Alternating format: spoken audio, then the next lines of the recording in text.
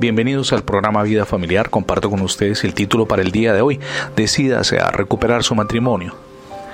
De pronto, un domingo cualquiera, al despertar, mientras que una suave brisa baña a la ciudad, descubrió que las flores que adornaban su cuarto habían perdido el encanto de otros tiempos y que su esposo, antes que sorprenderla con un desayuno, lo que más anhelaba era dormir hasta tarde, comer algo al mediodía y sumergirse al caer la tarde en los partidos de fútbol.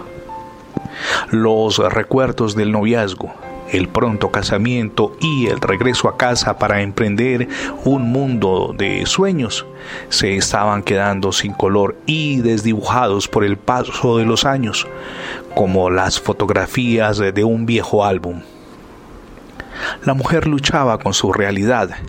El matrimonio se estaba desmoronando y, en medio de la tormenta que azotaba la relación, ninguno de los dos parecía querer hacer algo distinto para mejorar el clima tenso que reinaba siempre. Toda relación de noviazgo en la cual sus dos componentes piensan en algo serio comienza con una ilusión. Y esa ilusión es pasar el resto de su vida juntos. No hay mayor excepción en cuanto a este proceso, que puede ser corto o prolongado y que se llama enamoramiento, hasta el punto en que deciden unir sus vidas. No obstante, y para nuestra desilusión, lo que podría permanecer en el tiempo por diversos factores termina desdibujándose con el paso de los años.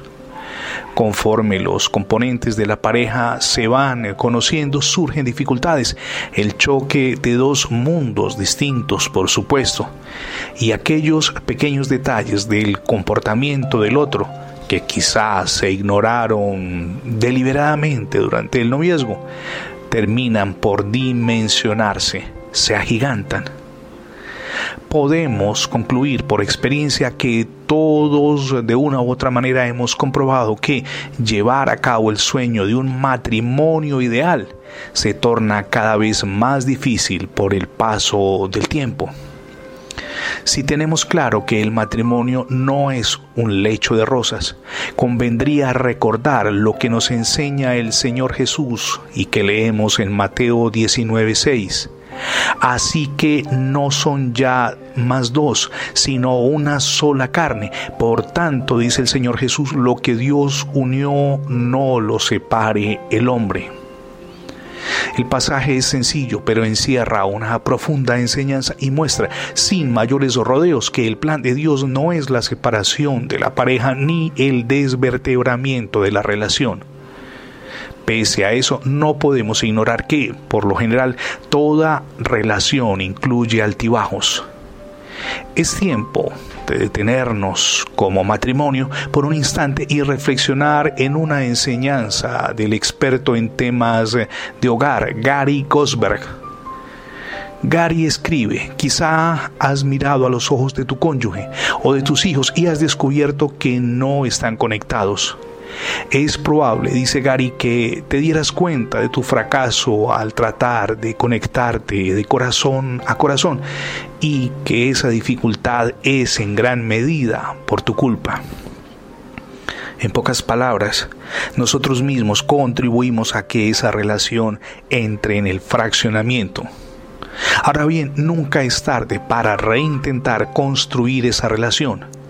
Si Dios está en medio y Él guía nuestro camino, sin duda podremos emprender ese proceso. Quizá el comienzo no sea fácil, pero con ayuda del Señor las heridas pueden sanar en usted o en su cónyuge. No se desanime. Hoy es el día para tomar la decisión de recuperar su relación matrimonial. Y hablando de Dios, que debe ocupar el primer lugar en su relación conyugal, ya recibió a Jesús como su Señor y Salvador. Hoy es el día para que tome esa decisión, que es el primer paso en la recuperación de su vida matrimonial, y que le abra a Jesús las puertas de su corazón. No se arrepentirá de este paso y, por el contrario, emprenderá el maravilloso camino de crecimiento personal y espiritual que no solamente anhela, sino que necesita con urgencia.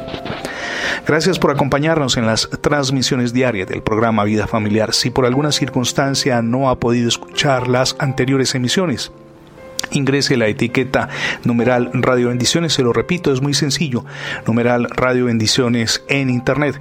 De inmediato tendrá acceso a las plataformas múltiples donde tenemos alojados nuestros contenidos digitales. Mi nombre es Fernando Alexis Jiménez y hago parte de la misión Edificando Familias Sólidas. Dios les bendiga hoy, rica y abundantemente.